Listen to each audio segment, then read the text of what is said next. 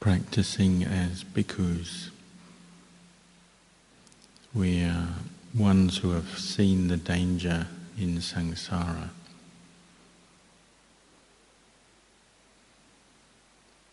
The Buddha described the danger as the nature, seeing the nature of dukkha,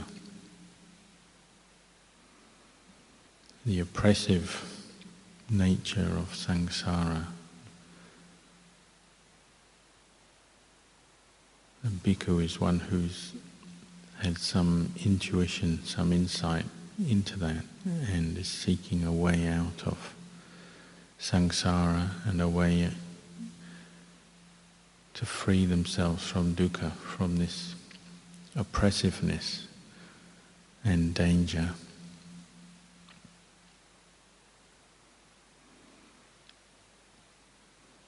Dukkha is that which is oppressive, meaning that quality of having pressure put on one.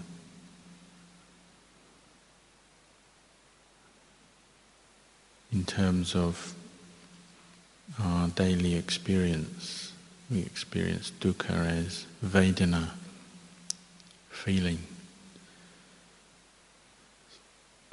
bodily feeling, dukkha vedana. We also have Sukha vedana and adukkam asukha vedana, or upekkha vedana. Mentally, it's domanassa, mental pain, mental suffering.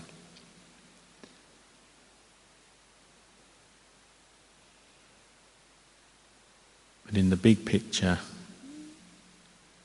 all of Vedana, being the Vedana khandha, is seen as dukkha, oppressive.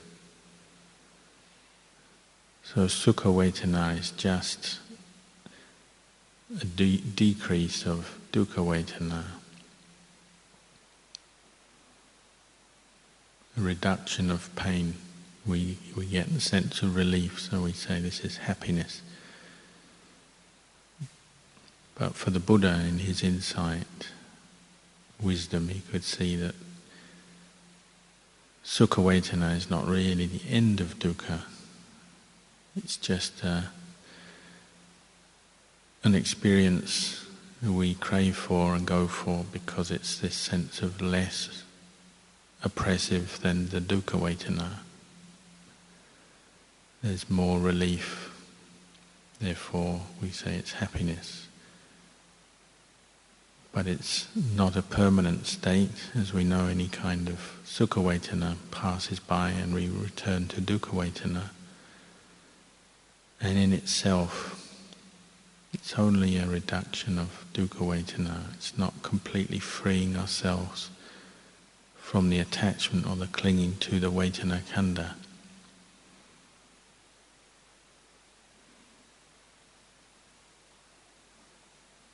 And this we see in our meditation, the arising, passing away of dukkha vedana, sukha vedana as we sit meditation or walk meditation.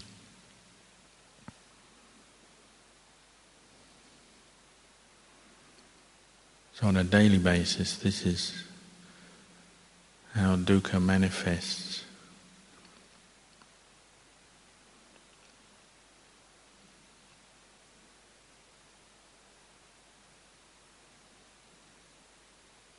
Dukkha is a noble truth. The noble truth of dukkha, suffering, is birth, old age, sickness, death. Sokha parideva dukkha domana supayas. Sorrow, lamentation, pain, grief, despair. Being associated with the disliked is dukkha. Being separated from the liked is dukkha. In short, not attaining one's wishes is dukkha. And then in summary, the 5 khandhas, the upadana khandhas that we cling to, this body and mind, are dukkha.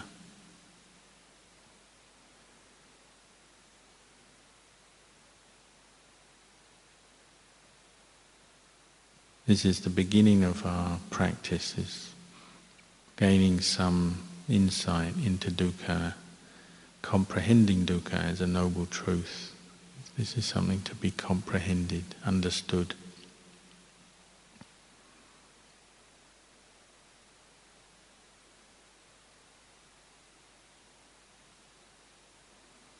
As a characteristic of existence, one of the three universal characteristics. It applies to all conditioned things, physical and mental, all phenomena are dukkha. Sabbe sankhara dukkha. Painful, oppressive, because they are also anicca, subject to disintegration, degeneration. Difficult to bear with. As a universal characteristic, that may apply to us or not. Say like, you could say a mountain is dukkha, because a mountain, however big or inspiring, it still gradually wears away over time through the process of weathering. But that might not affect us personally as dukkha vedana or any experience of dukkha personally, but it's still dukkha. So this is the broadest description of dukkha, the dukkha lakkhana, or the characteristic of dukkha in samsara. All conditioned things are dukkha. Where we're contemplating in practice most is then with dukkha satcha as a noble truth, and then dukkha vedana, contemplating our own khandha of dukkha.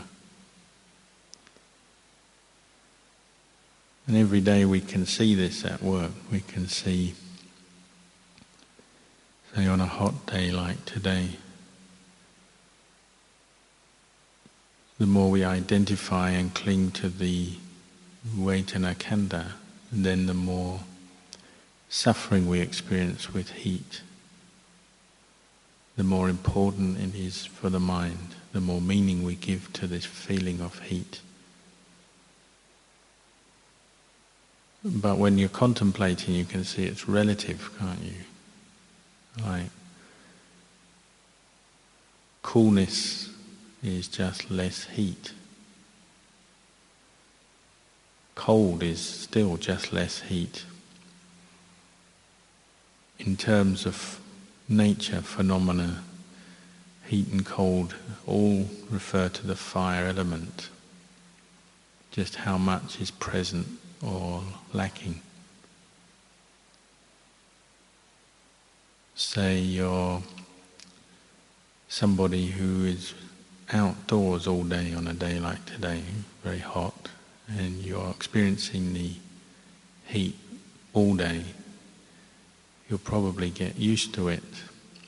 And although you're aware of the pressure, the impingement from the dukkha, you also get used to it and maybe find it something you can bear with, cope with. Let's say somebody was in a very cool place, an air-conditioned room, or just in a cool, shady spot. Then they walk out into the same heat. For a short period of time already they feel dukkha, because the body and the mind hasn't adjusted. Same heat, but one person experiencing it over time is used to it, so they don't feel the dukkha of it. Another, coming out of a cool place, immediately feels it as dukkha. So it's relative, depends on our perception, depends on causes and conditions.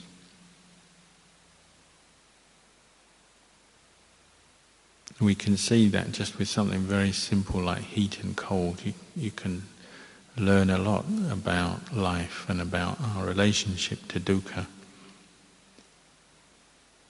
just from something like temperature. Same applies in the winter when it's very cold, or you could say there's a lack of heat. Somebody who is, maybe you could practice not turning your heater on in your kuti. And you'll probably find after a while you get used to the coolness of an unheated kuti. Somebody else who's used to heating their kuti all the time, whenever they feel a little bit of cold, they heat their kuti. When they walk into your kuti, the unheated kuti, they straight away feel dukkha, whereas you might have got used to it and not feel any dukkha anymore.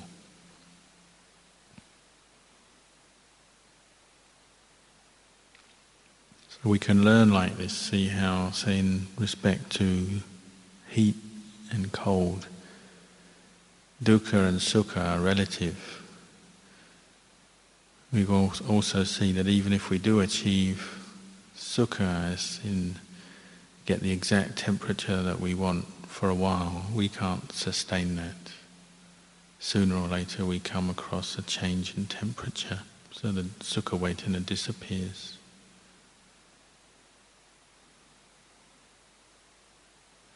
This is the nature of dukkha and sukha, as physical and mental experiences, somanassa, domanassa. As mental experiences, we can contemplate, say, we can attach to this body and mind as a self, we cling to the khandhas, we have a sense of self-identity. Then if we receive criticism, we have the self-view, then usually criticism brings up some mental pain, domanassa, feeling of dislike, don't like the words or the person saying the words, bring up a sense of disappointment, frustration, or even failure with the criticism. This is domanassa, mental pain, something that's difficult to bear with, oppressive. A small amount of criticism may be easier to bear. A large amount of sustained criticism, very difficult to bear with. So it's dukkha. As in domanassa, vedana, mental pain, discomfort. If you experience a long period of sustained criticism, then maybe just somebody talking normally to you, not actually praising or being particularly kind to you, but just talking normally, already that feels good. There's a relief, well, at least they're not criticizing me. So in that sense, sukha vedana might arise, somanassa, just the relief of, at least this pressure of all the criticism has subsided. In that way we can see our dukkha vedana turning into sukha vedana, or domanassa into somanassa.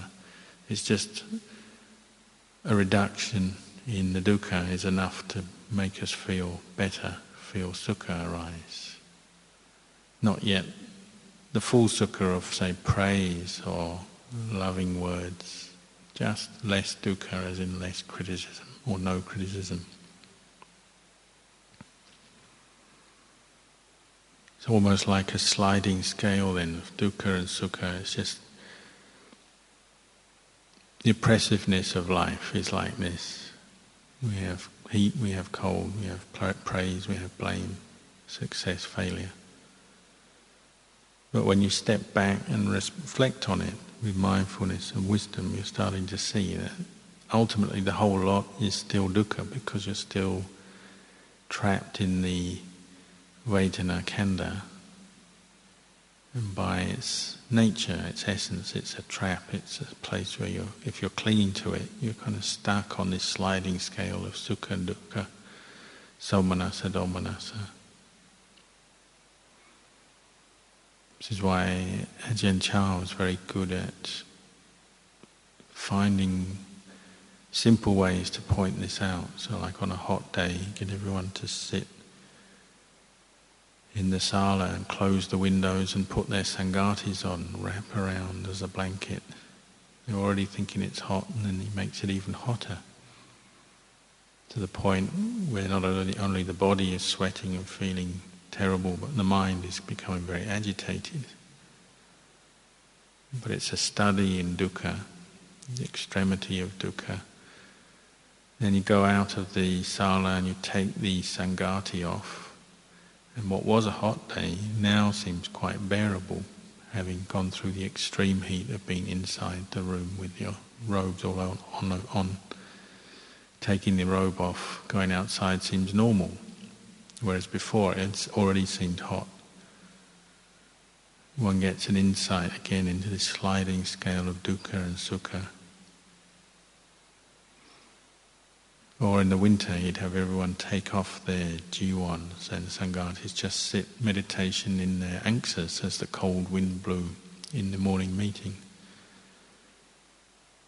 Then when you put your jiwan on, it seems quite warm, even though previously maybe even with a jiwan on it seemed cold. And this is one way we can learn about dukkha and sukha, and also just see the limiting nature of the khandhas in that way, and see the whole picture, to see that by its nature the Vedana khandha is dukkha, the whole lot, even Sukha Vedana is dukkha. It's just a temporary relief, lessening of the pressure, the oppressiveness of dukkha Vedana. Even in Sukha Vedana you can see it, when one goes to extremes of indulgence, it turns back into dukkha Vedana. If you indulge in your favourite food or drink, it becomes painful over time. You indulge in sleep, the comfort of that turns into pain as you lie on the bed longer, and so on. One who's practicing mindfulness and investigating in this way, then you start to see that dukkha, sukha, they're all dukkha in the end. It's all dukkha. The khandhas are the subject of dukkha. And the problem is that we attach to the khandhas as a self. We have this belief, this what we call self-view, sakkaya ditthi. And this is me, this is mine, I am this. So the Buddhist path is helping us to transcend this self-view, see through it, let go of it, using just what we have, just using these khandhas, and the insight arises from within these khandhas.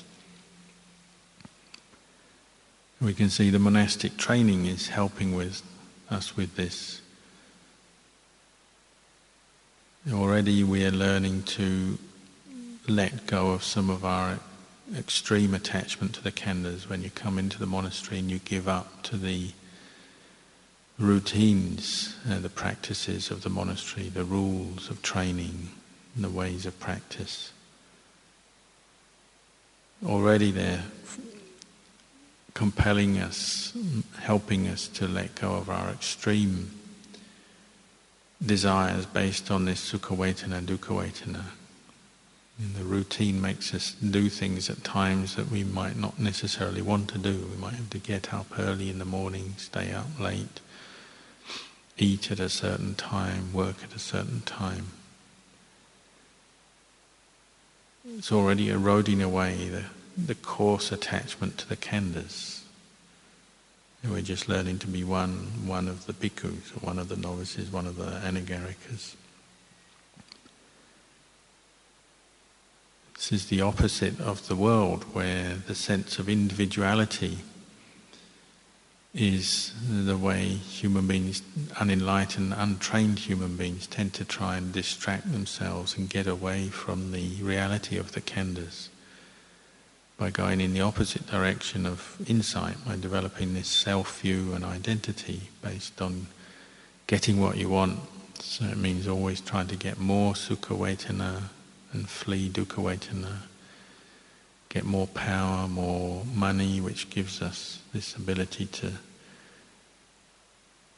get away from Dukkha Vedana.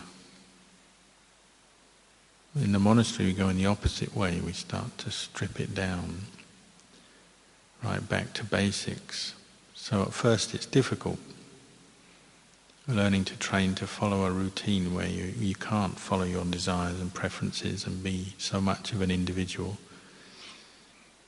We still try, and people still have their individual habits, eccentricities, idiosyncrasies and so on, but it's within the bounds of the Vinaya and the Dhamma and the routine. The routine then, it's a foundation for the practice of insight. We learn to follow the rules so that we're not following our coarsest attachments. We don't harm others because of our particular self-view and preferences. We learn to peacefully coexist with the other members of the community, following the rules of training of a bhikkhu. We learn, say, right livelihood, not to bother people for things, be a burden on people, learn how to be content, develop fewness of wishes. We learn how to practice right speech, where we don't give in to, again, our preferences and our extreme emotions, whether it's lust leading to, say, flirtatious behaviour, greed behaviour,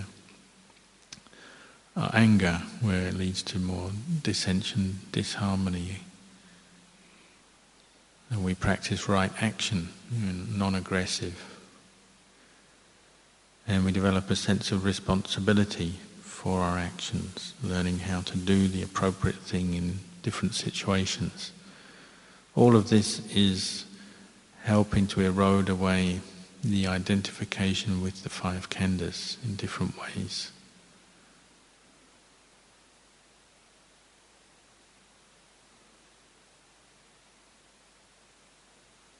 It's helping to bring up mindfulness of your basic duties, the routine that you follow,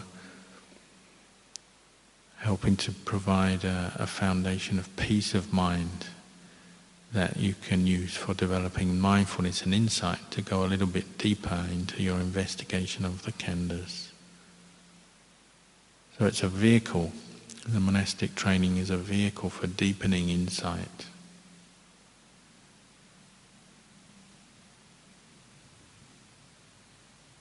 Once one's learned this skill, the skill of living in harmony with others, being responsible for one's actions, what one says, one does, practicing right livelihood, then one can develop the effort and the mindfulness required to really investigate a little bit deeper into our delusions, the cause of all our suffering. You can see how the basic delusion is that there is a sense of self. We have a sense of self, permanent sense of self, which we identify with. That's reflected in these khandhas. We refer to this body as a self, my body. And then the Vedana that comes with all the sense contact that we have with this body, it's my pleasure, my pain, mental pleasure, mental pain, physical pleasure, physical pain. And we can see the whole nature of this is to cause us endless suffering, confusion, complexity, suffering.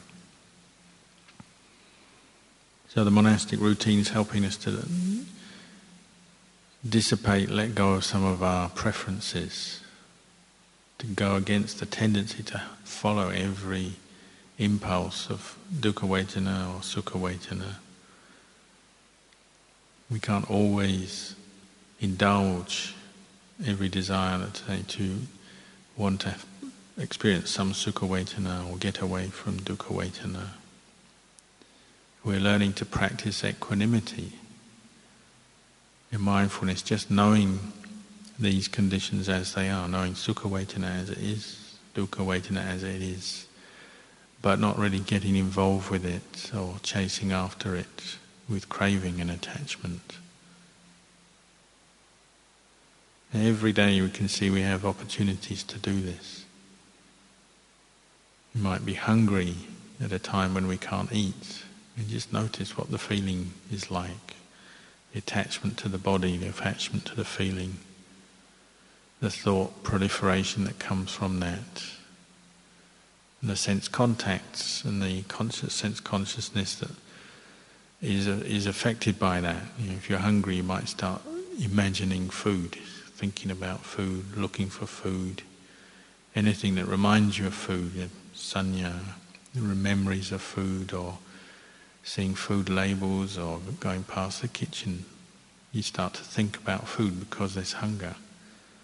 When you're practicing, investigating the Dhamma more deeply, and looking more just at the Vedana, what is the root cause of this attachment to the Vedana, maybe Dukkha Vedana associated with an empty stomach.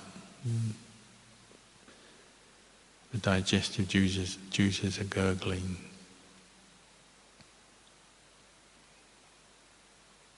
And the sense of my Vedana, my stomach, my body, my feeling, my thoughts, my memories. How we attach to all of that if there's no mindfulness, no wisdom.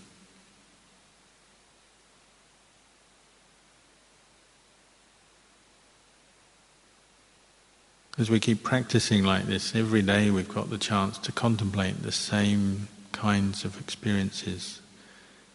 And we start to gain insight in this way, start to see a little bit more clearly how unreliable, undependable all these khandhas are. This is where we're seeing that they actually are oppressive to us. They bring us all kinds of problems, create problems for us. They make us want to do things, go places, do things, get things, have things, experience things. If there's no mindfulness, no wisdom, then we're just a slave to that, or endlessly suffering over and over again.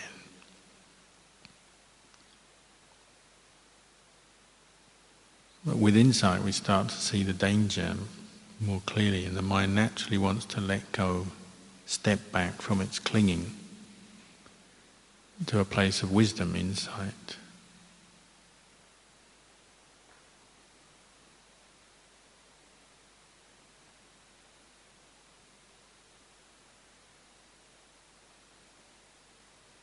In one session of meditation you can just notice how feeling comes up, makes you want to change. You're trying to watch the breath and may be frustrated with that. So you notice the dukkha vedana in the body makes the mind restless, so starts imagining or fantasizing other things.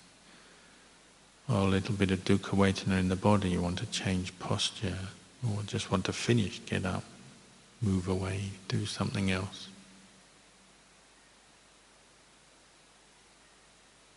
Or a bit of sukha vedana arises, how we cling on to that, get excited and try to hold on to that and make it last as long as possible.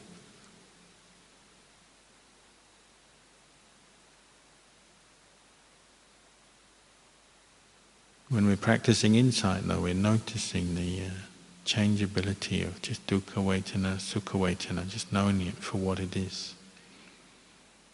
Seeing the limitations, the oppressiveness of the dukkha khandha. All these khandhas have been deluding us for a long time. They make us think that there's something very permanent, very important, source of happiness. Make us think that there's some kind of a self to cling on to. But under the power of insight we cannot help but keep coming to the conclusion, seeing that's not quite the way I thought it was. And yet we have that insight and then we get fooled again. Sometimes you meditate, you're very clear, you can see everything is just an illusion, tricking the mind. You finish the meditation, go away and back into old habits of thought, reacting to things, wanting things, desiring things. And back again until maybe the next time a bit of insight comes up. The khandhas keep reforming, conditioning this self-view, this belief that there is a self and these things belong to us. And so we keep getting caught into it, keep getting oppressed by the whole thing.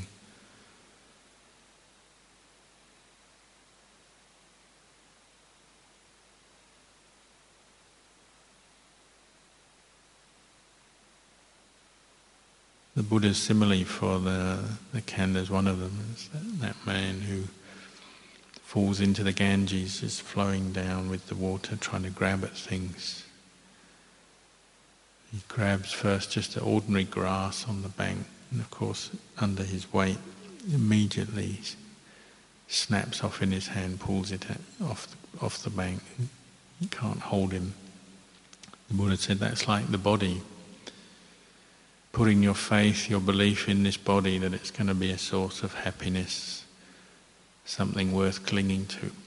Because it's just destined for old age, sickness, death, degeneration. It's no real abiding place for the mind. The body is just so prone to dukkha.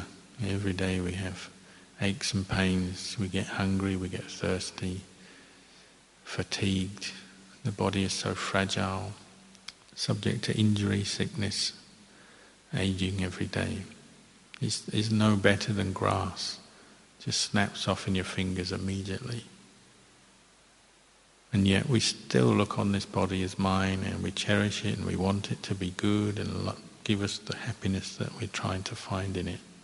But it can't, it just oppresses us, puts pressure on us, the more we attach to it.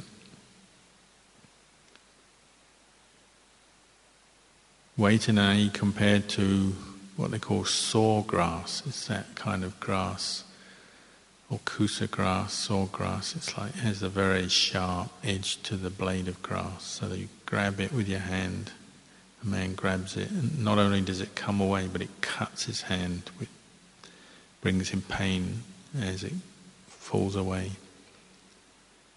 And Vedana is like that. You keep attaching to the Vedana khandha, you keep looking for the Sukha Vedana, and you keep getting cut as Dukkha Vedana arises. The Sukha Vedana cannot last, keeps falling away into Dukkha Vedana.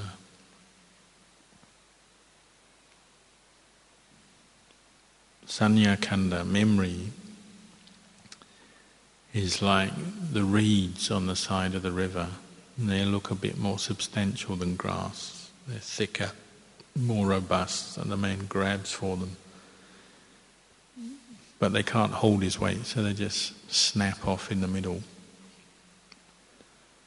Sanya is like that. It seems something substantial. You can remember things. You can remember your past, all the labels and the information that we've gathered in this life. Seems like something very substantial. Seems to boost this sense of me. I know I am here, and I've done things and been places, and I know a lot. And it's a real trickster. It'll just change on you. Maybe just get Alzheimer's and just forget everything. Or just the memories we have, they're constantly changing and trickiness. We get deluded, we think something is good, remember it as good, and then it brings us pain. Think something is good and right, just right for me, and it doesn't. It's not the way we think. We have our perceptions, our memories about other people, the world, constantly tricking us, just like the reed. You grab it and then it snaps in our hand.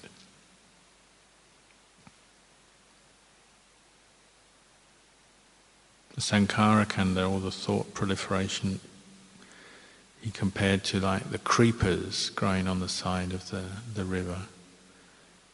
Again, looked like something substantial, might be able to use it like a rope to pull himself out of the river, but they're slippery. Not only do the creepers themselves come away as he grabs them, but his hands slip down them anyway. Thought proliferation is like that, slippery, all over the place. One day, how many substantial thoughts do you have? It's just breaking up into different, dispersing into different thought moments, different thoughts. Nothing really substantial to cling on to or hold on to. Very slippery, change around all the time, wholesome then unwholesome, wise and then foolish. Very unreliable, very slippery. The final simile was for consciousness itself. He sees a bush, you think, oh, the bush is something solid. If I grab the bush, that surely will hold my weight. But he just grabs the bush and the whole bush comes away from the bank. Consciousness is like that. It seems so solid because it's so continuous. Since we were born, we've been seeing, hearing, tasting, smelling, touching, thinking. It seems like consciousness is always there. It's what really binds us to the world, because that's how we know the world. So it seems like something very real, very solid. And yet it's constantly arising, passing away. Very insubstantial.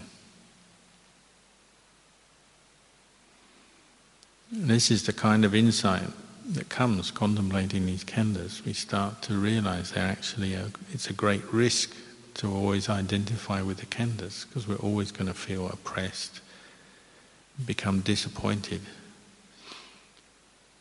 So the arising of wisdom is always accompanied by a sense of seeing the risk, the danger in attachment and clinging. And it's that danger that spurs us on to practice more. We become even more urgent in the practice, because we can see this sense of always clinging and returning to the clinging to the khandhas. It just keeps going on. And if we're careless, complacent, well, we'll just keep clinging on. Even when we've had some insight, can just return back to clinging, seeking more Sukha Vedana, building up, identifying more with our thoughts, our memories, sense of self. So in the progress of insight, the sense of danger, seeing the danger of clinging and attachment becomes very profound, almost depressing, but the basis in faith and the energy in the practice and the piti and sukha of developing insight helps to combat the depression. So one doesn't just become depressed and give up. One can see, well, that's just creating more dukkha vedana, getting depressed. Rather, one becomes urgent in one's quest to keep practicing, keep investigating more clearly, developing this insight even stronger, settling the mind's doubts about anything, so the insight remains all the time, not wanting to grasp at anything, physical, mental phenomena, not wanting to take anything as a self. And the definition of the Sotapanna, the Buddha said, it doesn't take these khandhas as a self, doesn't believe that, doesn't have that belief. There's no doubt about that anymore. It's very, very clear in the mind. These are all part of samsara. They're conditions in samsara that just oppress the heart. If the heart clings to the khandhas, it'll just be oppressed, pressured all the time. Even when things are going very, very well, in worldly terms. One's successful at getting everything that one wants. The wise person knows this won't last. It's another condition.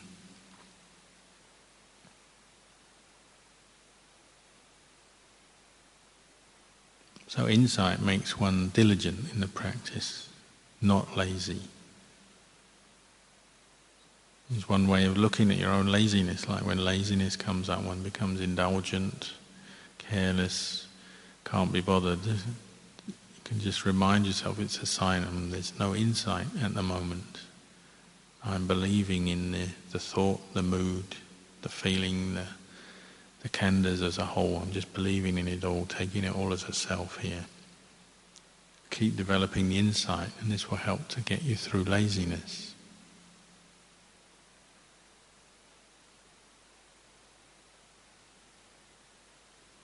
And then patience. Patience is being able to bear with that which is difficult to bear with, and bear with dukkha. In order to comprehend dukkha, one has also to be able to bear with it long enough to comprehend it. Again, this is the opposite of the world, especially nowadays. It's not fashionable to bear with dukkha. Whenever dukkha arises, one wants to get rid of it straight away. If it's to do with people, one wants to get rid of those people from one's life. If it's conditions, if it's weather, you just want to get into a hot room on a cold day, or in a cool room on a hot day. If it's the dukkha of the body, then you want to get quick medical treatment to get rid of it, and so on.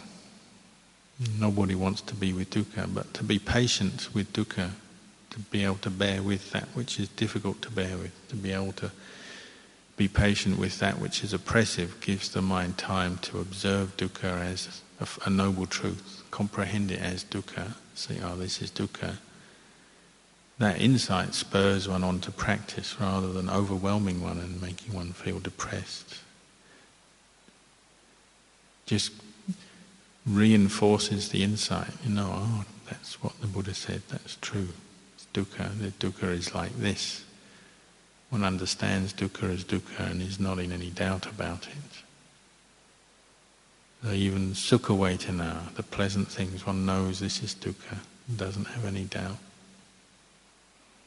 This is what brings the mind back to this place in the middle, not delighting in, not averse to the world, just knowing it as it is, knowing the khandhas as they are.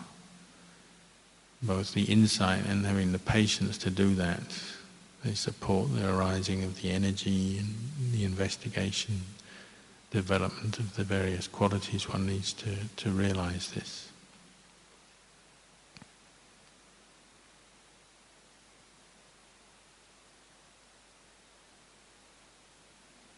So in the practice, not to be too afraid of dukkha. Sometimes we have to be with dukkha.